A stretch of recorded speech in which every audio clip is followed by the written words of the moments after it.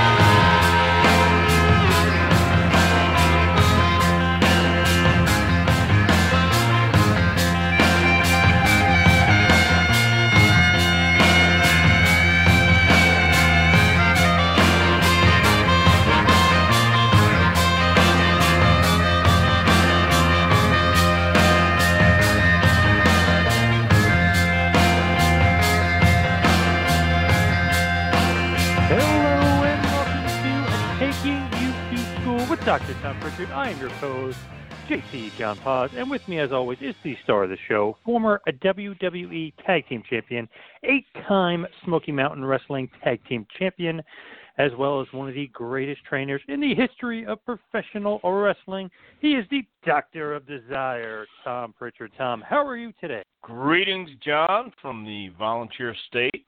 One more time, Knoxville, Tennessee. I'm doing great tonight. I'm always doing great, man. I got to tell you. It's it's great to be in Tennessee where at least some of the stuff is opening up. Yeah, right. I mean, it feels like little by little, I guess, depending on what state and what area of which state, things are starting to open up a little bit.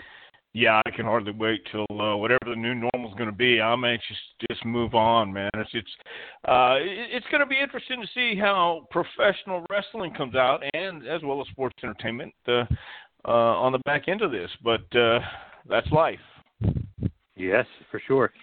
Now, we were kind of joking a little bit before we went on air, saying these kind of empty arena matches are getting old. Am I crazy, or are they really, really starting to get a little tiresome and a little old? I will have to say this much.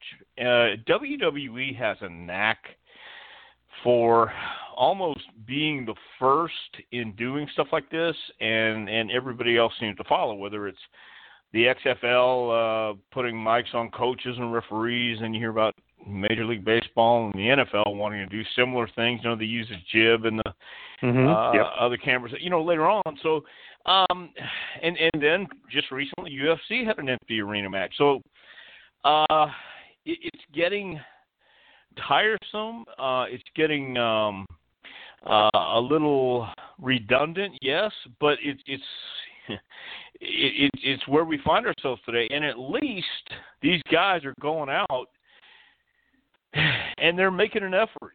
They're doing the best with what they have, because this has never been done before. So they're the first, and they get to break the ground and blaze the trail. And while I may look at it and just kind of go, wow, sometimes, I also look at it and say, man, they're doing what they feel like they should be doing the way it should be done. So, and they're right, because they're the first ones to do it. And I can hardly wait until we're all able to get people to come watch professional wrestling live again, because it sure adds to it. You kind of need that crowd, right? I mean, you need that live crowd, the reaction, stuff like that. I think anybody who has ever stepped in a ring or on a ball field or any kind of court, I think you play and you feed off the energy, and that's not just wrestling, but I think it's any sport or any performance. I really do. I think even a concert, musicians playing music and putting it out there for free, concerts on the internet and stuff. That's great, but I mean, there's still that buzz. There's still that live energy that I think you miss. Everybody misses if you've ever performed in front of a crowd before. 100%. Now, today we're going to go back in the way back machine, go into USWA and talk all about your time with United States Wrestling Association, which, of course, anybody doesn't know out there, they absolutely should, but it's a professional wrestling promotion. It was based out of Memphis, Tennessee. It was really kind of founded when Memphis-based Continental Wrestling merged with Dallas's World-Class Championship Wrestling, aka World Class Wrestling Association, thus making it the USWA. How and when did you get into USWA? I guess it was around 1990-ish, 91, 89, somewhere around there.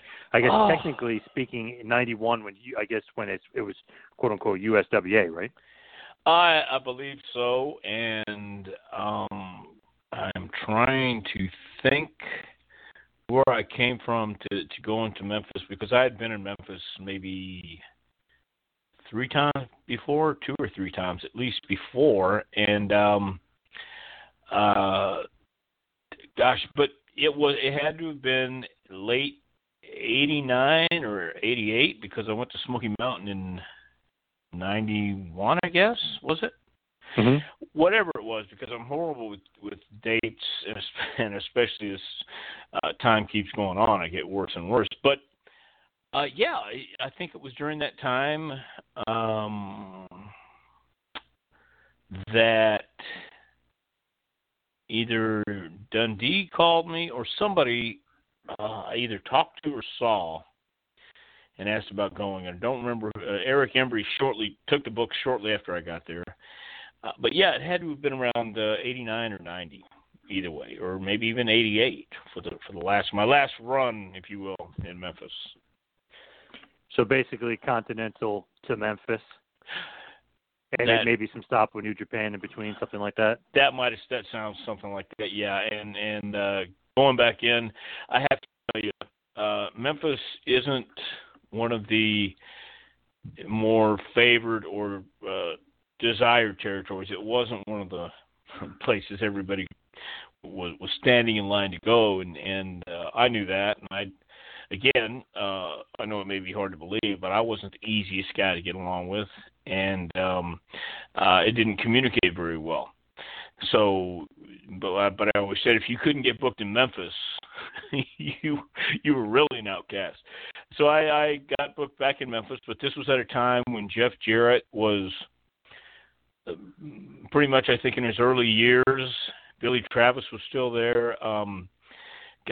It was Terry Funk was making shots occasionally, and it was a place to go with. And I didn't know that much about Jeff then, but when I got there, I was in a different place than I had been, and I understood it was more of a how you play the game. And I always knew that, and I was a little more ready to play the game at that stage, because there's only so many times you can beat your head against a wall and then expect different results. So I was tired of doing that, and I'll never forget that one night I was doing commentary in the Sportatorium in Dallas, and this was at least the first month Embry was there, and Embry was from Kentucky, but he always liked billing himself from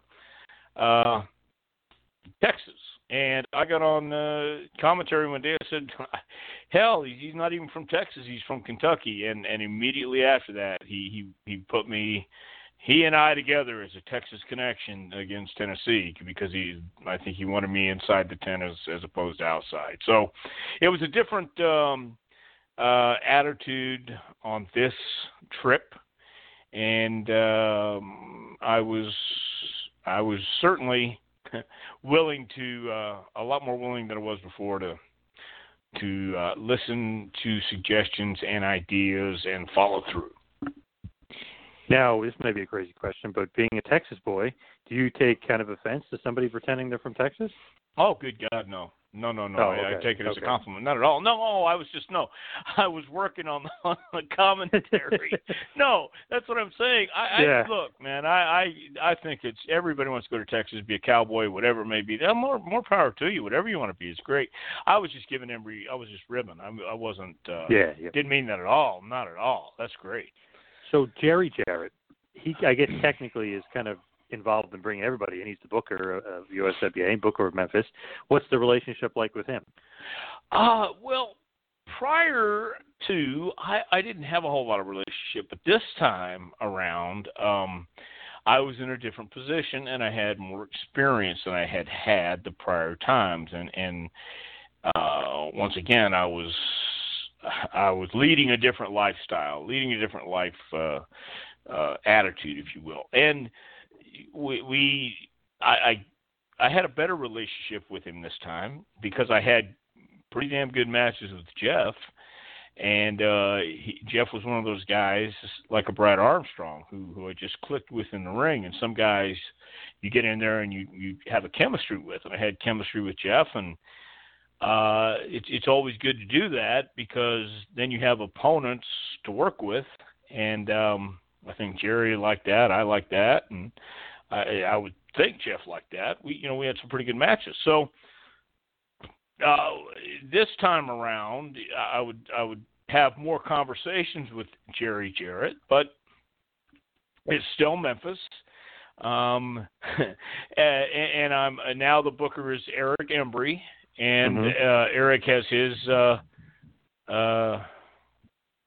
quirks and qualms and things like that too, just like we all do.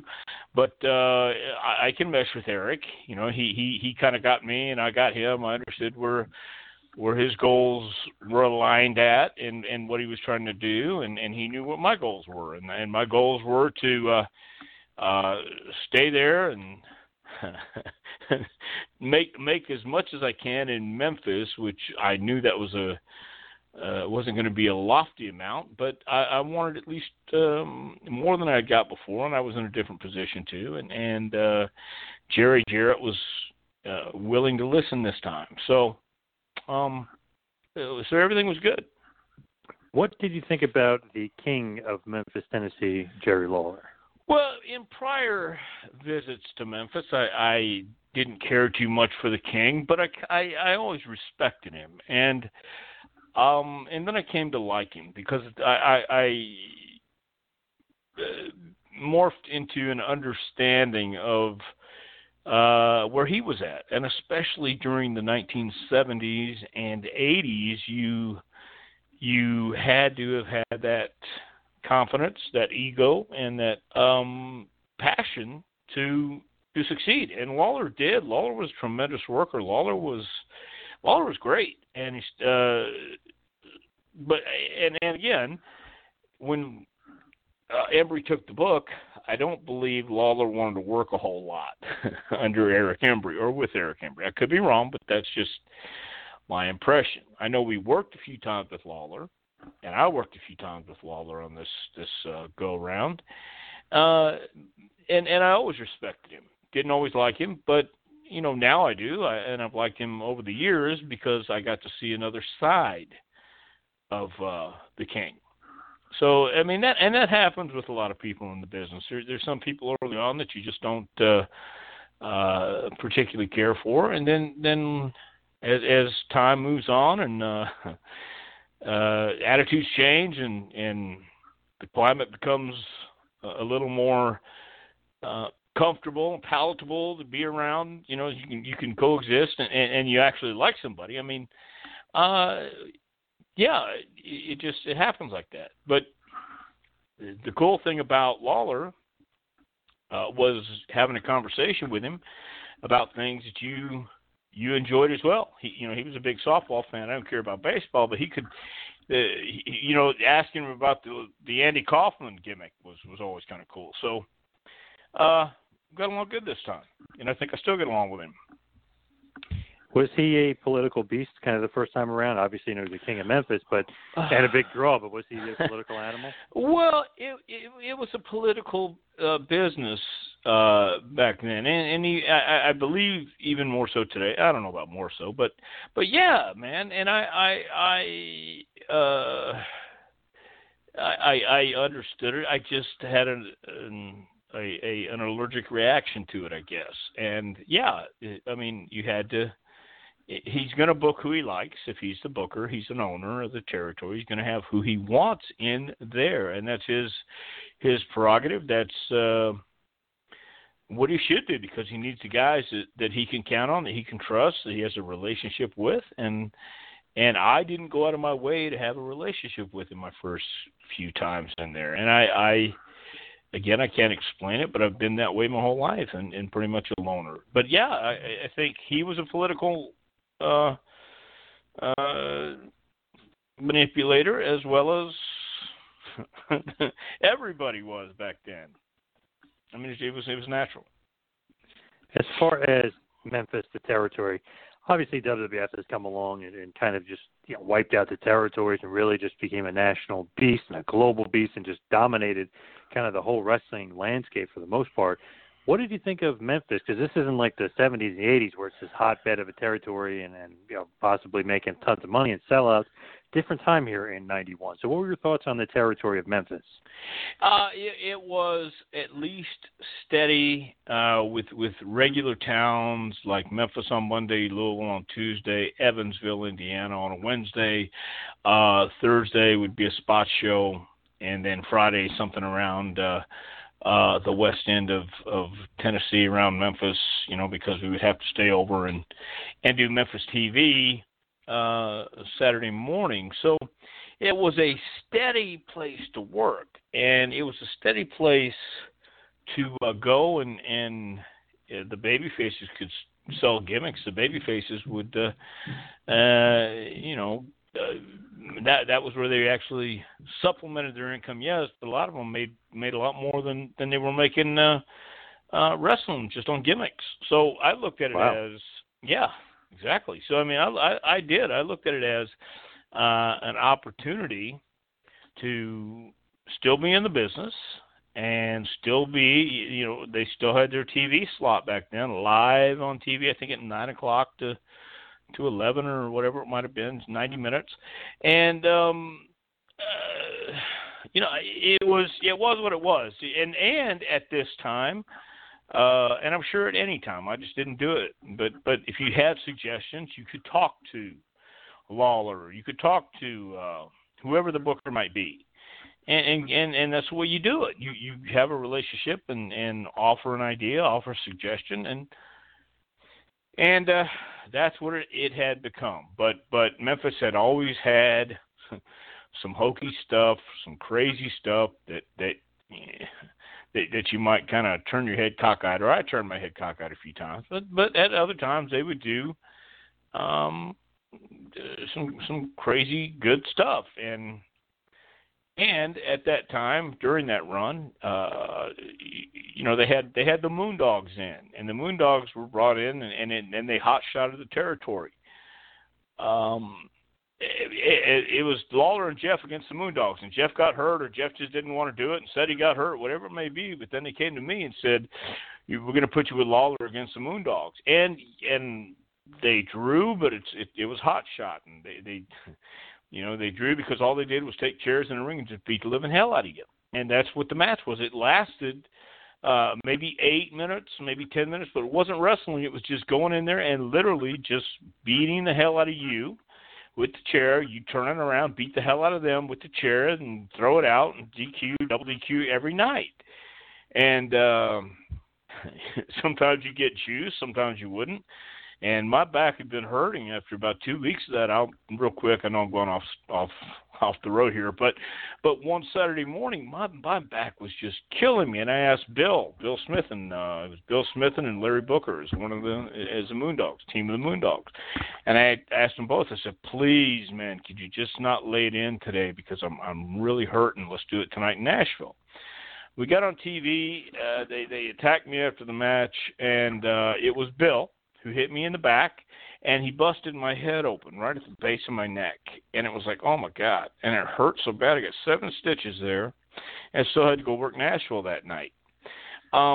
but you know, it was a place to work every night. And back then, in the early '90s or late '80s, especially, that was going away.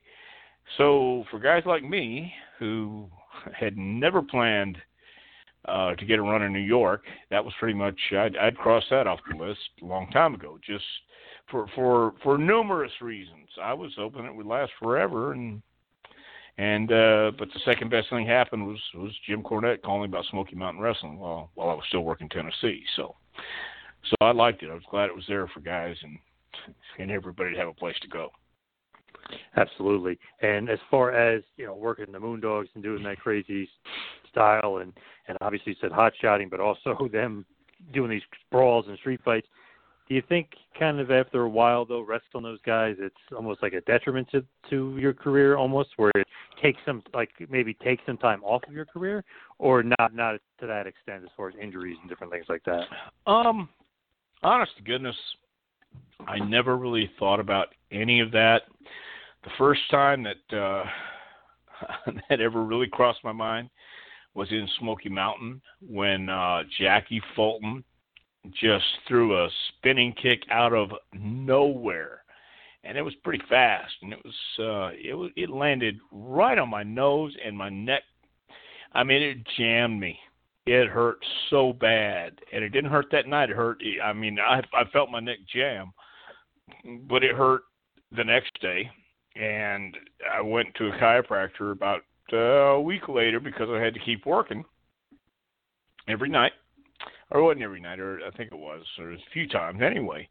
And that's when I started thinking, ooh, that's when the bumps, that's when I really started thinking. The chairs were solid, but I never really thought about it. I just thought, well, really, this is the business. And I didn't think about it, no.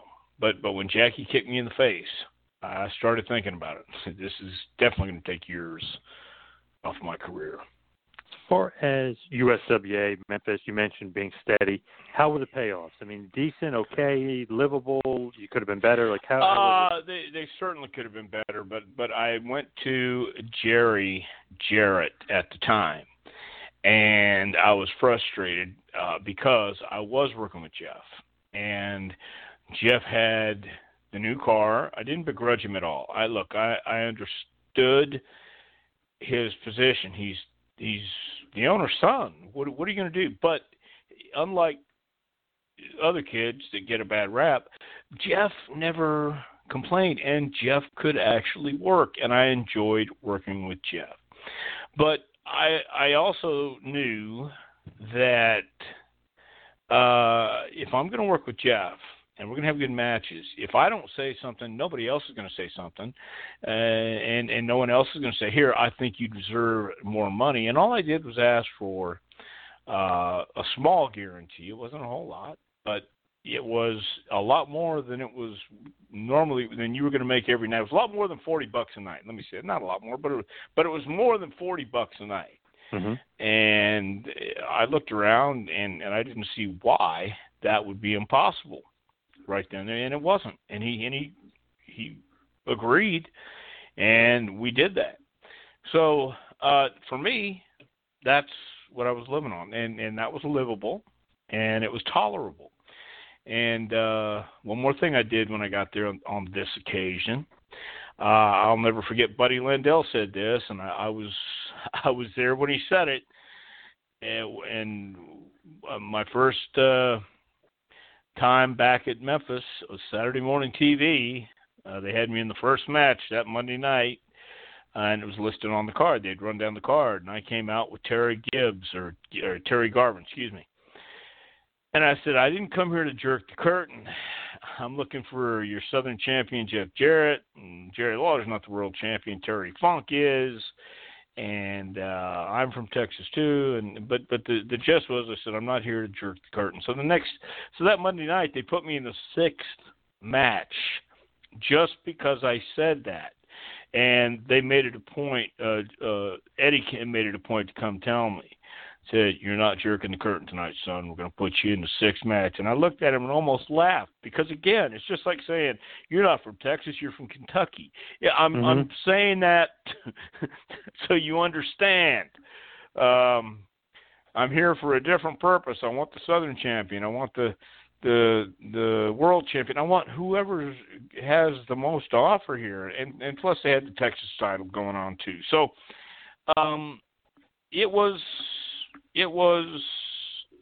a different attitude again. It was a whole different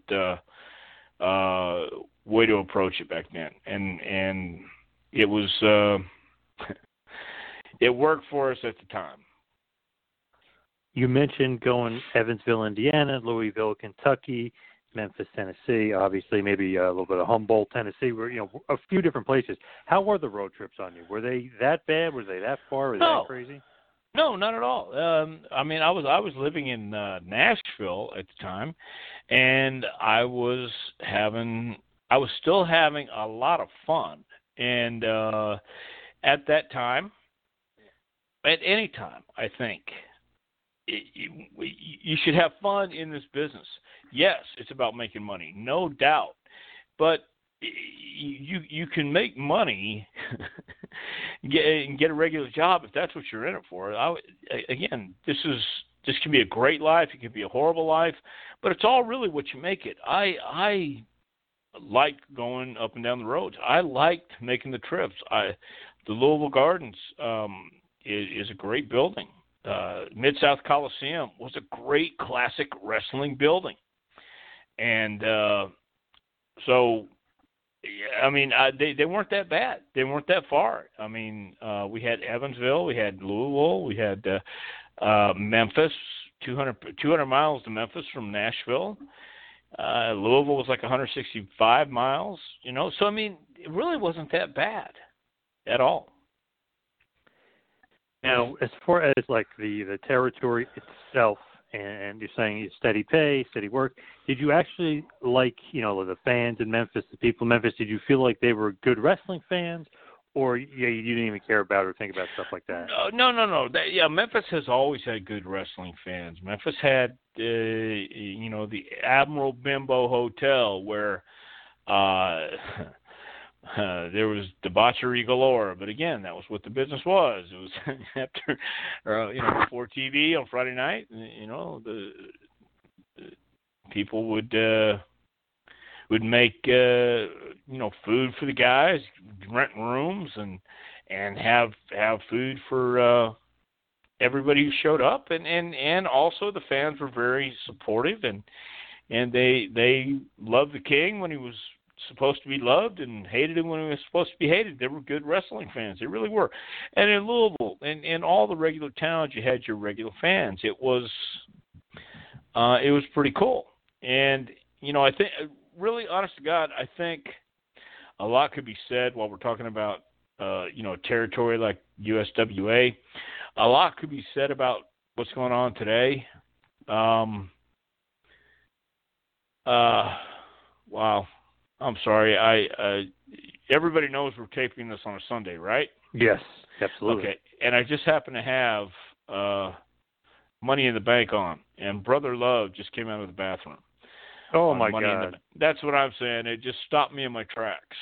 So there they go. Now, anyway, the guys today, it's a different business and a different environment, different travel conditions, but I think really that is a lot of what's missing is being able to do the same towns every week or traveling. When they get to a town, they'll base out of somewhere and then and hit the territory that way, but or hit the loop. But back then, you were going to the same town and you would get to know the people and sometimes you didn't want to be around them, and you'd find a way to get out of it. But I mean, it was a great opportunity to learn the business, and I think that's really a lot of the elements that are missing today is that chance to go and learn every night, in the same towns, having to be creative every week. They have to be creative now every week, of course, but Right. it's in a different way creatively, I guess. Quick sidebar. Brother Love doesn't give it a heads up. He's going to be coming out of the bathroom in a scene, does he? No, Okay. I'm sitting here watching it. No, it's just Mysterio stops on the way up to the roof, and he sees the urinal, and then they show Brother Love coming out of the bath, and I'm thinking, oh, okay, great. That just stopped me in my tracks, so I had to plug that. But anyway, so if I seem distracted, I don't mean to be. But this is interesting. I remember this room. Anyway, okay, good. We'll go on. Yes. As far as learning the business and learning the territory, is Jerry Jarrett and Jerry Lawler two great guys to learn from? Well, yeah, for both good and bad. I mean, learn what to do and what not to do, of course. Look, I learned. Oh, you're kidding me. Now we have Doink. All right. I learned a lot about the business in Memphis, and I learned a lot about people in Memphis. And Lawler will help you if you want help and if he thinks you're worth helping. That's my opinion. Jerry Jarrett will give you his opinion, and then you have to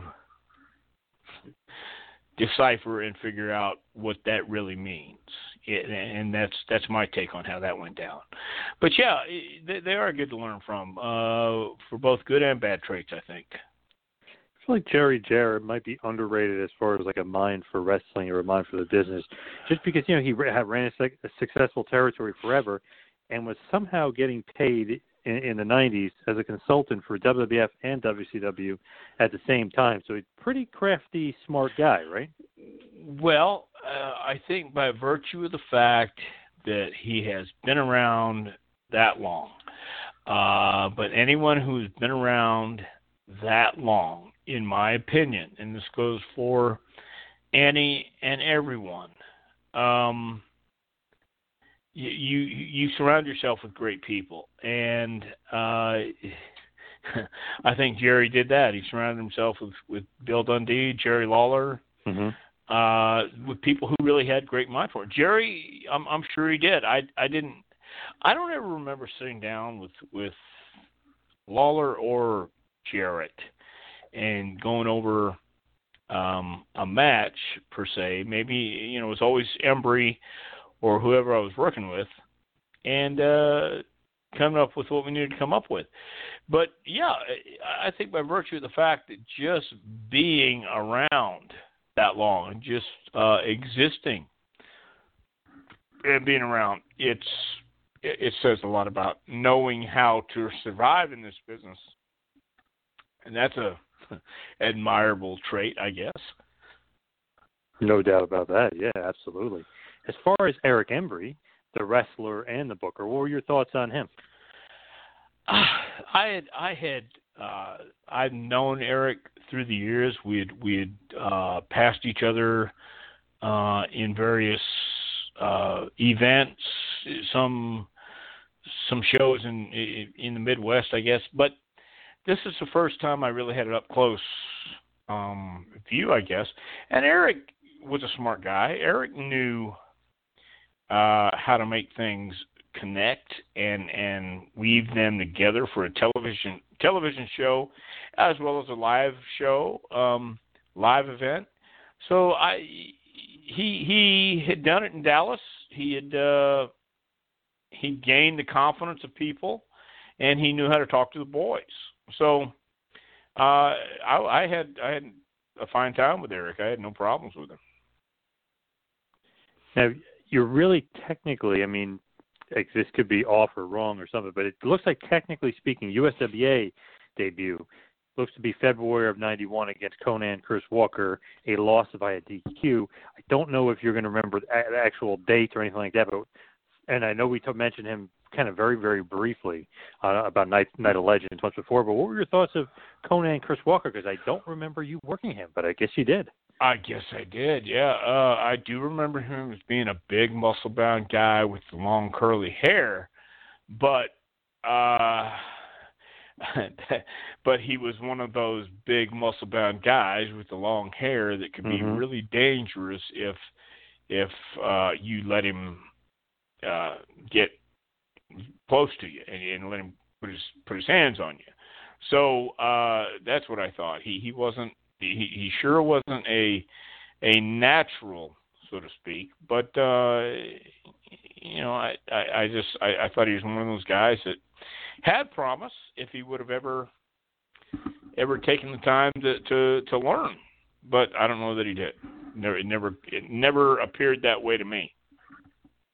As you're kind of moving along the territory and moving around, you mentioned before kind of going after the Texas Heavyweight Championship and the Southern Heavyweight Championship. When you're there and you're upon this basically somewhat of a long singles run, I mean, basically from February of 91 to October of 92, you go back in 93 for like basically one match or so. But really, I mean, this whole run here is going to be a long, somewhat big singles run for you. Were you looking at it as like a big opportunity to kind of break out and to get noticed? Well, no. I think, quite honestly, while I was in Memphis, during this time, I was thinking that the window of opportunity wasn't going to open very far. I was going to make the most of my opportunities in Memphis, and I wasn't looking at WWE calling anytime soon. I wasn't looking at AWA. I wasn't looking at anybody.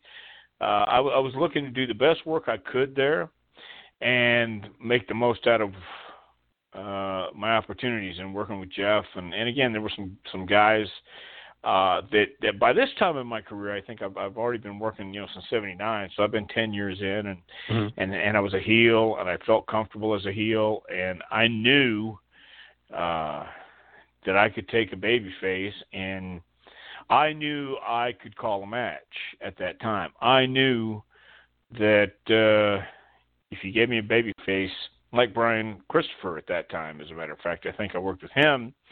And that was the time I'm in Louisville. Somebody had actually come up to me and says, "Don't give him shit. He's got a horrible attitude." And I went to Brian. I said, "Listen, nobody here likes you. Nobody wants to work with you. And if you just trust me, I'm not going to eat you up. But if you listen to me, I promise you we'll have a good match. So I'm not messing with you, man. But." We went out and we had a good match, and he learned to trust me because I wasn't out there to take advantage of him. I went out there to bury him. And so I was looking just to become a general and learn how to make it work. So that's what I was looking for. As far as Brian Christopher, you guys had a big-time feud in USWA, and obviously, I mean, maybe people would say nepotism, he's getting the push, he's becoming USWA champion on and off, obviously, as you are, too, as the feud kind of progresses. You trade the title a little bit back and forth, but what were your thoughts on him? Any nepotism there? Obviously, he is a good wrestler, was a good worker, but what were your thoughts on him? No. I don't believe there was nepotism in the sense that you can. The King, I think with a lot of guys, it's a misperception because there's no doubt there is nepotism in any entertainment business, and nepotism especially in here. But the King was the King, and he wasn't going to let anybody share his spotlight, and especially without earning it. And Brian earned his spot. Brian was a very talented wrestler, and he could cut a hell of a promo. So, no, I don't believe it was. I believe Brian worked for what he got and busted his ass every time he went out there. Definitely a great hand. You guys had a pretty damn good feud there. Did you enjoy working with him? The chemistry was great. Did you have like any kind of fond memories of working with Brian? Well, yeah, because once you start having fun, and once you can trust somebody in the ring, it all becomes fun, and it all becomes something to create when you go out there. And I think Brian wanted to create a body of work that showed he was capable, and it wasn't nepotism. And I'm sure that was something that people say to him, and people would imply. But I think here was a chance to show that he actually had talent. And at that time, it wasn't acknowledged that he was Lawler's kid. So he was working his ass off to prove he was his own man, and I thought he did a hell of a job. Also, you mentioned feuding with Jeff Jarrett, too, at this point. What were your thoughts of him, though, as far as your chemistry? You said he's a great worker. He's kind of in that Brad Armstrong realm, too. Any nepotism there, too? Because people would think that. Obviously, Jeff's a great worker, but people would think, too, like, oh, he's taking his dad's name now. It's his dad's territory. He's getting his push. Any kind of pullback on Jeff? Yeah, there were a few people who had resentment, and but I didn't resent Jeff one bit. I knew, again, after working with him and watching him and talking with him and having a program with him, he worked his ass off too. And he went to the gym. He took pride in how he looked, and he wanted to have great matches too. So no matter what people would think or say, some guys we're never going to get a fair opportunity or fair break because of who their dads were, and guys like Ricky Steamboat's son in FCW. It's not about that. I think the second generation guys have to work that much harder because of the stigma, because of the perception, because people think, he's getting this push because of his dad. Well, some people. That may be true, but the guys in Memphis, I think there was that element of wanting to make it on their own and not wanting to rest on their dad's reputation or laurels or anything like that. It's so interesting that just kind of going through some of the USWA and the matches, and just one really stuck out to me.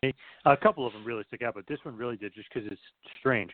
It seems like a big match. It's Mid-South Coliseum, October 21st, 1991. I'm not going to say you're going to remember that date, but it's you, Eric Embry, and Tony Falk, the legendary Tony Falk, against Jeff Jarrett, Robert Fuller, and Eddie Marlin. It kind of. You remember that at all? Because that kind of struck me as kind of odd. Yeah, I don't doubt it one bit, because it would run into a chapter like that in whatever book Eric was writing or reading at the time, and I think Eddie Marlin was a promoter. Eddie Marlin was a figurehead, and obviously Eric wanted to make sure everybody had a chance sometimes to get involved, because that's just the way it was in Memphis. And if he got heat on a figurehead or a promoter, then it was like the Raw general manager, whatever it may be. So I don't really recall that, because I'm sure it was a barn burner, but we did a few things like that in Memphis, and I honest to God, some stuff was good, some stuff wasn't so good. That just kind of, I was curious, like, how old was he at that point? But yeah, it's interesting. Pretty old, yeah. Yeah. Obviously passed away only a year ago, I think, just about. Okay, so how old was he when he passed away? Do you remember? 90, I want to say. Okay, then he was old 30 years ago. Yeah, oh yeah. God. Especially in the ring with you guys, it's like you say. I mean, you're 10 years in. This is kind of your prime years, kind of going on, and he's in there with you guys. Right. Obviously, you protected him. It's a sick man, but it's just interesting the way it goes that way. Yeah, and I think it went that way more times than not back then, and today, thank God. Well, there's still sometimes when they do stuff like that, but thank God it's not as prevalent as it used to be. Now, on the opposite end of the spectrum, there's a bunch of tag matches that you are involved with a certain guy that would go on to become one of the biggest stars of all time, Stone Cold, before he was Stone Cold, just regular old Steve Austin. What were your thoughts of Steve at this time? Because, I mean, you guys are teaming, but he's kind of relatively new to the business at this point. Yeah, but you could tell looking at Steve, he was one of those guys. He was always in shape. And we lived at a place called the Congress Inn in Nashville, and it was just a really horrible place. But you know, it was cheap, and you're living in Memphis or living in Nashville, working for the Jarretts. You're not making a lot of money. But you could tell that Steve had drive and had ambition, and he had something. He looked the part. When he got in the ring, he was new, fairly new, first 5 years in the business, I think. And you could tell he was going to be somebody. You just same thing with Rock. You knew he was going to be somebody. I don't think anybody could have guessed, you know, at that time, say you're going to be the biggest star on the planet. Well, at one time Steve was the biggest star on the planet, and you know, but that's how it works. And he tells that story. That was where I was riding with him and Brian Lee, and I asked them both, you know, who is prime time Brian Lee? What is stunning Steve Austin? Who are you? And he reminded me of that a couple times. And finally, when he was Stone Cold in WWE, he says, "I'll never forget when you told me or asked me who was stunning Steve Austin." He said, "I think I found it right now, Stone Cold." And he's right. I mean, absolutely. You could tell that he was going to be somebody. I mean, but it takes time. It takes building those relationships, and it also takes getting experience under your belt, and that's all he was missing. I love kind of just looking back at your career into some of the matches, like, for instance, obviously today, USWA we're talking about, and I'll just pull up like, Eddie Marlin, for God's sakes, was in a six-man tag with you guys, and obviously then you look, it's like, okay, awesome. You know, you're teaming with Steve Austin, teaming with Eric Embry, whoever, but then you kind of come across some weird partners, like Tojo Yamamoto would be your partner, you know, against Billy Travis and Jarrett. Now, Tojo is kind of past his prime a little bit, too, at this point, I would think, right? Yes. Very much past his prime. But the cool thing about that was this. I watched a guy in El Paso. His name was P.Y. Chung. And I'll never forget he did an angle where he hit Jerry Kozak in the throat with a karate thrust on an interview when Kozak's holding a board for P.Y. Chung to break. And he puts that thrust right into Kozak's throat. And then they're going to fight, or they're going to wrestle in the Coliseum in El Paso Monday night. Well, that was P.Y. Chung. Tojo Yamamoto was P.Y. Chung. And I remember seeing him as a kid on TV, and then I got to talk to him, and then I got to know him a little bit. And it's like he was the classic old-timer, classic veteran that he surely wasn't refined, but I didn't get in this business to find, scholars and lawyers and things like that, although they are in here, but I got in this business because it is what it is. And I didn't want to be around, common everyday things. I wanted to be around this twilight or universe that had all these things in it, and Tojo was part of that universe. I mean, he would do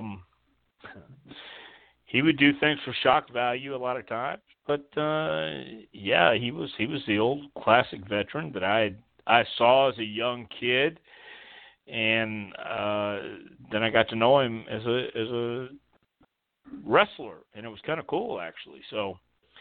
They weren't the best matches in the world. We kept Tojo out of it, obviously. But, I mean, he had been around for a long time. He was a legend in Memphis. So, no doubt about it. Yeah, it was cool. Very cool. Another awesome match at just around you. 5-on-4 handicap match. You, the Texas Hangman, Eric Embry, and Tojo Yamamoto versus Eddie Gilbert, Jerry Lawler, Jeff Jarrett, and Jackie Fargo. That's a hell of a match too. Yeah, yeah, and I think that might have been, well, obviously it was one of the first times that I worked with Fargo, but I had Fargo's last match actually somewhere in North Carolina. Bobby Fulton and I against Jackie Fargo and Bo James, and Jackie was like 80 or whatever he was then. That was his last match. I know that much, and so yeah, I mean, I got to work with a lot of the legends there, and they certainly might have been past their prime, no doubt, but still, it was one of those things where you still, or I still, thought it's an opportunity, and I got to share the ring with them. At this time, is it kind of known, or is it even a feeder development territory for the WWF? Because it seems like slowly but surely it's going to become that, or it seems like it's going to become that. No, not at that time. At that time, we were still, Memphis was still not connected with WWF. I mean, it wasn't until, gosh, whenever the whole thing came down on Vince. That had to been 91, I think. More towards 92-ish, 93, yeah. Okay, because I was already gone. I don't think it was until then that or whenever Lawler went to Vince, but 93-ish, yeah. Okay, yeah, at that time, then no, it wasn't. It was not a developmental territory. It wasn't even. There was no talk of it. None that I heard anyway, and not that I would, but none that I heard. Did it seem like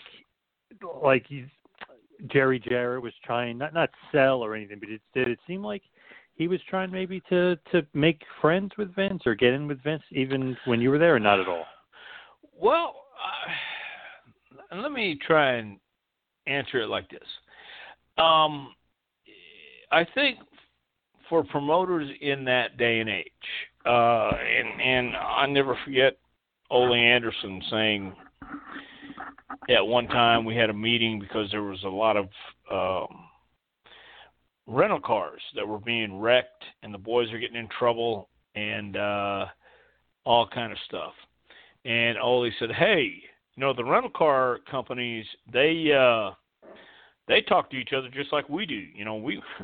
We talk to each other all the time. So y'all won't be able to rent any cars if you keep this crap up. So promoters back then communicated, and I think a guy like Jerry Jarrett was knowledgeable enough to know that you can pay a wrestler what you're going to pay him, and he's either going to take it or not, and he wasn't going to offer you a whole lot of money. But what was your question again about Jarrett? Because I want to make sure I answer this right. I had a point to it. Well, was he thinking WWF? Was he thinking Vince? Was he thinking deal? Well, I'm thinking no, that they might have been talking, but I don't know that. I mean, nobody ever said anything to me, but I don't know that anybody was talking necessarily about all that. I mean, I'm sure that Vince was talking to Jarrett, and they were talking to everybody else in the country too. That was just a network back then. If they shared talent, they all knew who was where and who was drawing money and who would do good, who could you groom, and things like that. So I'm sure he had connections with Vince. Obviously, everybody did, even when Vince wasn't with the NWA. And I know he was just taking over, but at the same time, it was, I think, their duty back then to know where everybody was, know what everybody was doing, and go for it. So, yeah, I didn't hear any of that, but it wouldn't surprise me one bit. Going to throw out another just random match for you. 6-man tag: Billy Travis, Danny Davis, and Gary Young. This actually is USWA event held in Dallas, Texas. Obviously part of the Memphis-Dallas connection there. against Eric Embry, Tom Pritchard, and Gypsy Joe. Yeah, well, was he Gypsy Joe or was he El Pistolero? Yes, he was El Pistolero, yes. Okay. Well, that was my first doings with Joe as well, and he was, again, the classic old school guy who I appreciated because he was rough around the edges and didn't take a lot of crap, and it was anytime I had a match, including Gypsy Joe, he was one of these guys who wanted to show how tough he was and all that stuff, and do all the chairs and all the stuff. And you know the deal with New Jack, right? Oh, yes, of course. He beat the living hell out of him. Even though he's 70, he beat him up. Yep. Well, yeah, but Joe had to stop and think for a second, but he wasn't thinking, I think, at that time, realizing that you got to understand, man, this guy doesn't know who you are, and you got to introduce yourself, and and I think he was past that point, and he was still living in the age that, when I came up in the business, we did have respect for the veterans and guys came before us, but times have changed, and but at that time in Dallas and USWA, Joe was a lot of fun to be around, and he was that classic old school vet who would slap the shit out of somebody if he felt the need to slap the shit out of somebody. I love it. As far as USWA and these kind of guys coming in and out, and obviously you got different legends and obviously also some random matches. You mentioned sometimes Memphis can be crazy and wacky and all different things, but for the most part, you were booked pretty strong. 6-time Southern Heavyweight Champion, 2-time Texas Champion. I'm not going to get into it with the Tag Team Championship. I think that could be a whole separate thing to itself, but 1-time Tag Champ with Jimmy Del Rey. I mean, you were booked pretty well down there as far as that singles run from 91, 92, and a little bit of 93. Yeah, but again, I think it goes back to the fact that Jerry Jarrett and Lawler, as well as Eric, knew you had somebody to work with Jeff. You had somebody who could work with Brian. You had somebody who could work with Lawler, Dundee. You had somebody who could work. Dirty White Boy, too. Yep. Yeah, Dirty White Boy, and had some guys, and I think they knew at that time, too, because they put me in the ring with some young guys. They put me in the ring, and I that was what I was looking at the next thing to do. It's not that I was looking at a coaching position, although later on when Jerry did open up that school, I did go down there, and I did go down there on the day that they forgot about it. I went ahead and ran class, and then Eddie Marlin showed up like an hour and a half later and saw that I had already gone in and began class, and then it became a regular gig with me. But they did that again, I think, because that's where they found themselves at in the way of booking and running towns. They needed people that could go out and have matches, and they needed people that could help teach the guys that they had with less experience, and that's what I embraced about it, because I was getting to that point, and I just saw that as the next part to get to in the business. Is I remember guys who would take me in the ring, like Les Thornton, John Tolis, and Pampero Firpo, Ron Starr. Guys like that in L.A., and they would teach me, and they would tell me slow down and calm down. And I remember the guys who were cool with it, and I remember the guys who weren't. And I always wanted to be that guy who would rather help somebody as opposed to being that grumpy veteran that I can turn into on occasion, because I knew how I felt, and I knew how I reacted when somebody yelled at me or they taught me and sat down and talked to me after the match, and that's what I wanted to do. As far as USWA, I feel like this is a great stopping point just for this intro almost to USWA, because I feel like this is a topic we can definitely bring up again and definitely kind of talk for a lot of different guys and a lot of different stories, and even a different time period of USWA, a little Smoky Mountain versus USWA feud I think we could probably get into and go even further. But I think for now, I think that's kind of a great diving point, almost a great intro to Dr. Tom in USWA. You agree with that? I do agree. I really had my last run with USWA was probably the best and the most fun, and it's because of guys like Jeff Jarrett and Billy Joe Travis and yes, Eric Embry and Dundee. I had some matches with Dundee at that time too, who I had kind of a interesting relationship with as well. But I came to respect Bill too.